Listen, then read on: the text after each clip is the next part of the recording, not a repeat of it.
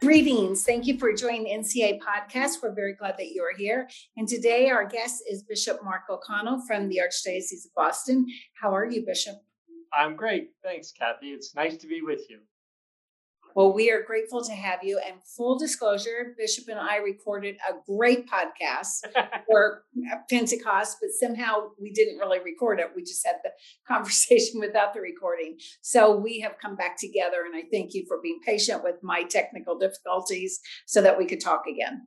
Well, I was going to say it's nice to be here again, but then I didn't know you were going to explain that. So now that we're fully disclosed, it's nice to be with you again, Kathy.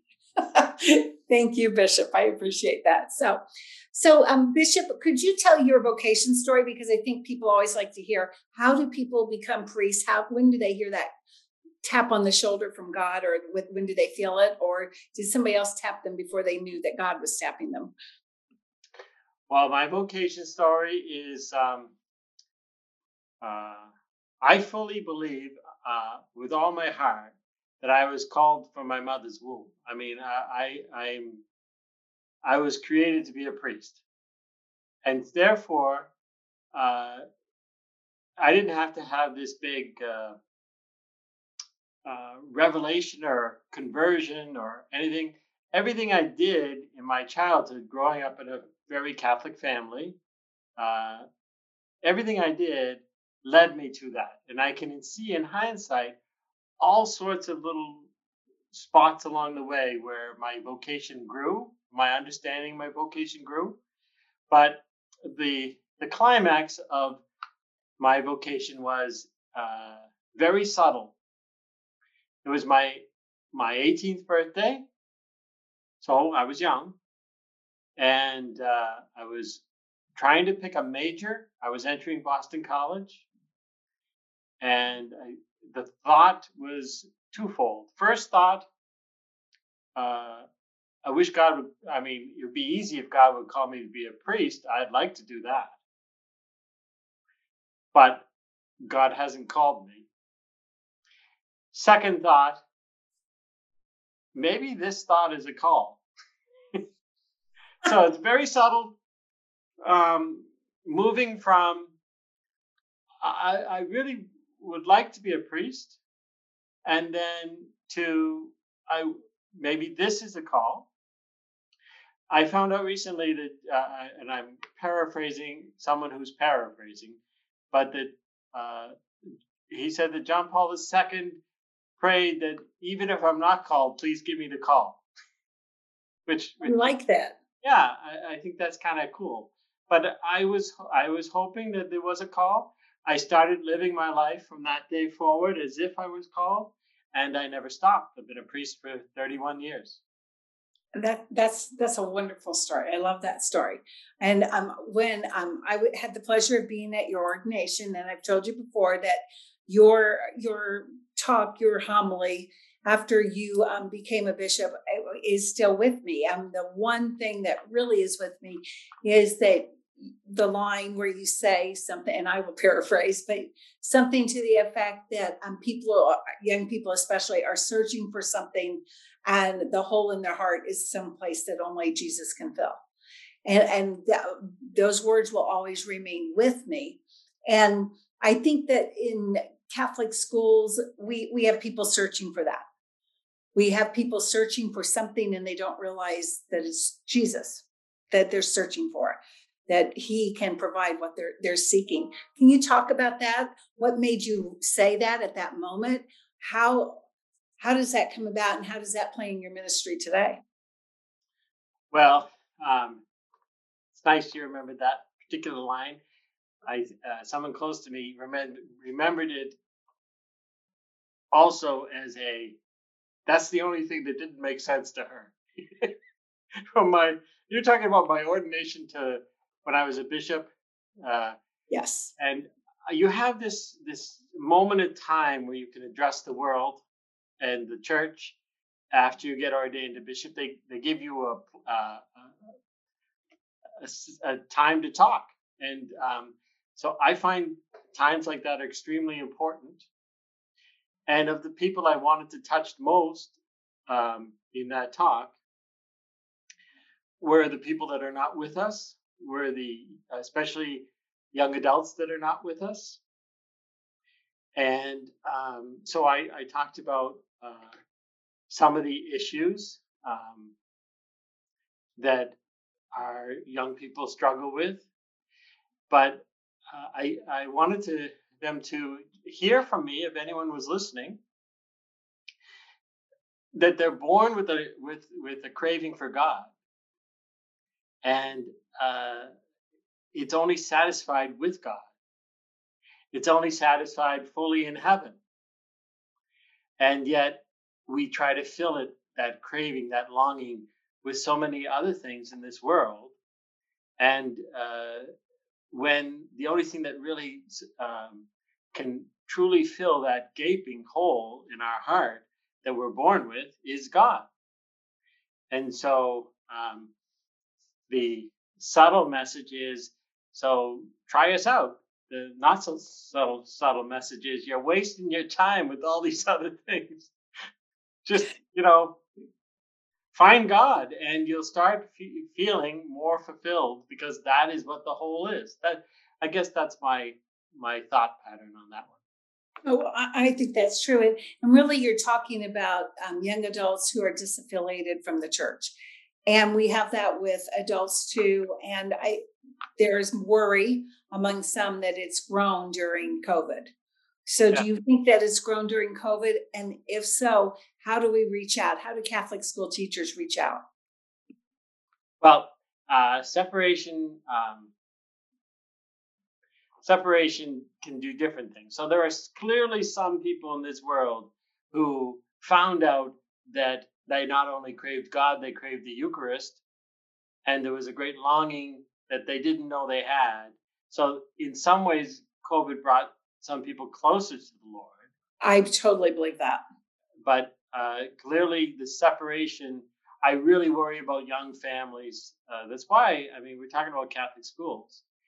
Catholic schools will keep the faith present in their lives, even if their families aren't going to Sunday Mass, and will plant seeds of proper thinking and of morality in their heart to give a foundation. But I worry about the families that stopped going. It stopped becoming part of their Sunday routine, their Saturday evening routine, and they haven't picked it up yet. So I am absolutely worried. That's why your audience doesn't know, but you know that I think I did.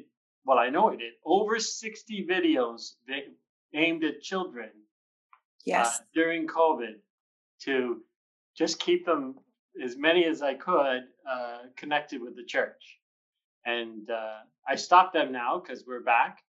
But this will be the first weekend in a long time that I won't do one. So, and I love them. So I think I didn't. I know I didn't watch all of them, but I definitely watched most of them, and I did. I enjoyed them, and I think you should keep doing them because I think kids need them. Well, teachers out there, you can go and you can get them and watch them and download them. Well, so I have a little YouTube channel for that, but in Boston, our area, the obligation to come to Sunday Mass is back, and the family masses we have, I will continue to give that type of talk, that type of homily. So it was come back now. COVID is over for them, for most of them, please God. But that doesn't mean I won't morph it into something else in the future. Right. What's the next thing? I don't know. Yeah, you'll have to figure it out, and you will. I hope so. Yeah, well, God will tell me when it's time. That's exactly right. He will. So the Catholic schools do evangelize. I totally believe it with my whole heart. And, in Boston, my last year there, I knew 154 people had been baptized at Easter through Catholic schools. They came to be baptized because of a relationship with the Catholic school. Parents, grandparents, nieces, aunts, all different kinds of people. So 154 was a great number. I was happy with that because it kept growing every year. Part of that, I think, is because of reporting, because people, oh, I should tell her that. So, we got better numbers. And the other thing is, I think people started to realize, if I'm collecting that data, what are we doing to make that happen? So how do you think Catholic schools can make that happen? How we can introduce families and open the door to the church? Well, I'm a product of Catholic school, kindergarten through sixth. Then I went to public school. Then I went to Catholic college. But kindergarten through sixth, I was a student in a Catholic school, not in this country. I was in Toronto, Canada.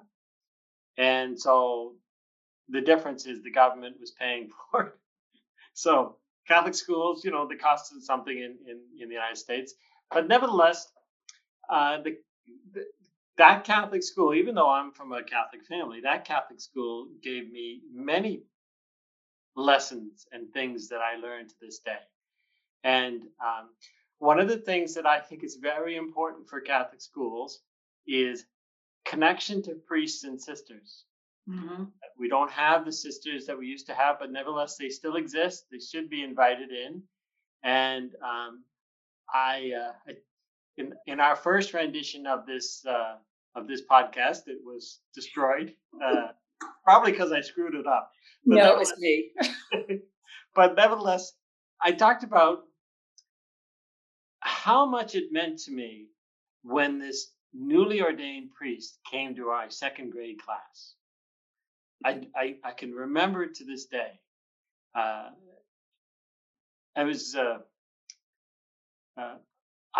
saw this priest come into the class, and my teacher, Mrs. Christensen, good name for a Catholic school teacher. Very good name. Yeah, Mrs. Christensen, she prepared us for it.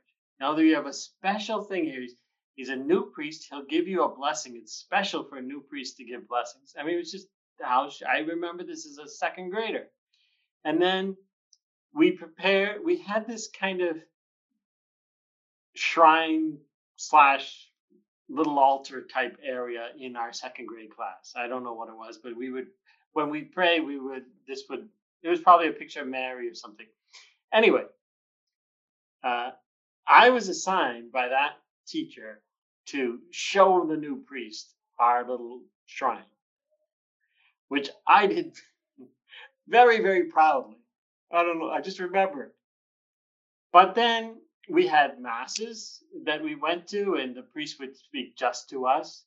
And we were taught what I would call now ethics, but we were taught moral things in class that I assumed and into my brain. And I think the evangelization of just grounding our children in the faith is extremely important, and extremely important that Catholic schools are truly Catholic. I think you're right. And I always say, sometime when they're in need, that Hail Mary is just going to come to mind, or and again, and then that may be the gateway back, the steps back. But I do believe that you're right, because what we practice becomes part of them, even if they don't know it, but they will turn to that. Well, and I can confirm that hearing confessions. I mean, I don't break any seals, so you don't know who I'm talking about. Right. But I could say there's a pattern of people who are seeking a jump of faith, coming to confession, and they speak about, I used to do this and I used to do that. And often they say, I went to Catholic school, and as if that was the time in my life that I was a faithful Catholic, and I'm sorry that it's no longer. They mention that as when they think back about the good Catholic things in their life that they miss, and yet they go away. Yeah. But they're still there. Yeah. They're still there, and they still turn to those, and that I truly believe that that's true. That it's there, that foundation's there, it won't go away. And when they need it, they can draw upon it. And that's an important role for Catholic educators, religious ed to play, so that children do have a foundation for that. Absolutely. Yeah. So Bishop, you are a teacher because you're a bishop. That automatically makes you a teacher. Sure. So I have a question. I have two questions for you. The Right. first is, what is the best lesson you've ever taught? The best what? Lesson you've ever taught. You teach a lesson every week with your sermon, your homily. What's the best lesson you've ever taught? Or maybe it wasn't a homily, maybe it was something else. No. They say St. John preached my little children love one another in every single homily when he was an old man. Mm-hmm. And I think I preach God loves you in some way in every single homily. I think that's a lesson people forget. I at some point when I just take the gospel and I pray over it and I work it, and then I try to turn it into, what does this mean for you today? And along the way, I continuously say that God loves you. And one of the lines that I like to preach is that God doesn't love who you should be, or who you will be one day when you get your act together, or who you hope to be. God loves you as you are now, and yearns for the day that you want to be closer, and guides you in that direction. But some people think, okay, I'll be a person of prayer when I get the time, and then I'll be good. But you know what? Absolutely.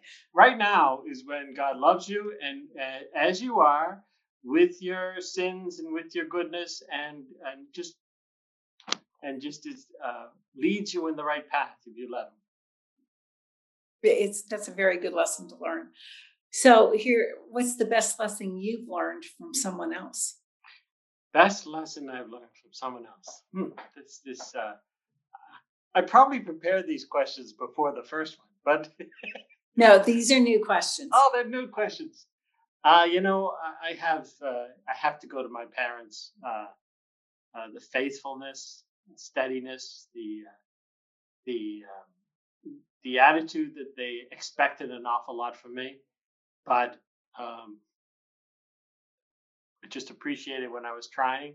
I mean, the lessons of a parent, especially when you're lucky enough to have, not everyone has good and healthy Catholic parents or whatever faith they are, but the best lessons I had were the example of my parents, without a doubt. That's wonderful. So are your parents still living? My parents have both gone to God. They lived good lives. Both of them came very close. They're 5 years apart, but they both came very close to living to 92. So I'm hoping to live to 92 to beat both of them. That seems reasonable. My mother was 2 days shy.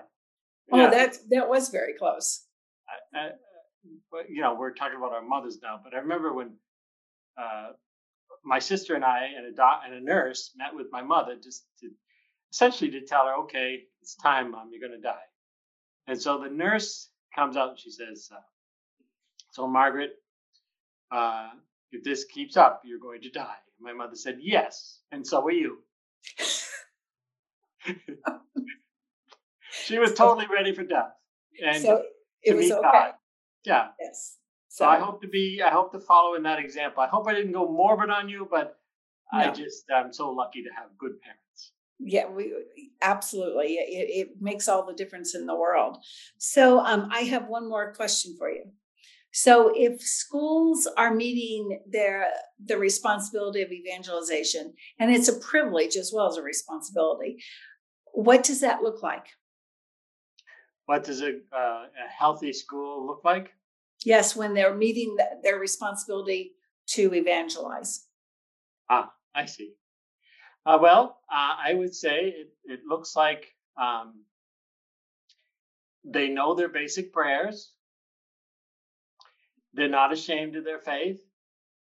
And they know, especially as they grow into the teen years, that they know that it's not about them. It's about God. It's about serving others. I was talking to a woman the other day, and she said, "My faith is like uh, um, believing in Christmas. I used to think that Christmas was all about me, and then I realized it was all about Jesus. And I grew up like that, and then I realized that my faith was all about me, and it needs to be all about others." And I think that our Catholic schools need to bring those children into the transition of it. It's not all about me. It's all about serving others. That's what our faith is about. And so a healthy school, to me, leads them in all the basic, but also pushes them out to evangelize and to do good in the world. That's excellent, Bishop. And I think that Catholic schools like that kind of definition because it's one they can fully understand, and also one that challenges them while gives them hope that they can meet that. And that's a good kind of standard, so to speak. So one that challenges, but one that we can attain. So, and I think we have a lot of Catholic schools that are doing just that. I love going to the Catholic schools. I like giving my students, when it's dull in the class and they're like, you have to wake them up a bit. I give them a little quiz. You want to do the quiz? Okay, even though I'm worried, yes. Okay, I say, do you like grammar? And they go, oh, I don't know. So I say, which is more correct? 2 and 2 is 3, or 2 and 2 are 3? And I always get some kid to say, is. I say, is what? 3. I say, no, it's 4. I love giving that little quiz to classes. Anyway, I also like going into kindergarten as a priest, because in kindergarten, they usually have the names on the fronts of the desk. Yes. And I love saying, I bet I could guess your name. It's a great joy to go into classes. It is. And some child in the room knows exactly what you're doing, but most of them do not. That's right. They usually get called out eventually. Exactly. But that's wonderful. That's wonderful. Well, Bishop, thank you for your time again. All right. And I see the little recording button up in the corner. So this all should have worked. And of course, the recording button was on last time. It didn't work, but we're hopeful that it will. And I really do thank you for your time and for your service to the church, because we need you. And we're grateful that you took the time to talk about evangelization with our teachers. Well, we need you to thank you, Kathy, and thanks for all the good work you do. Thank you. So thank you for joining NCA Podcast, and we hope that you'll be with us again next time.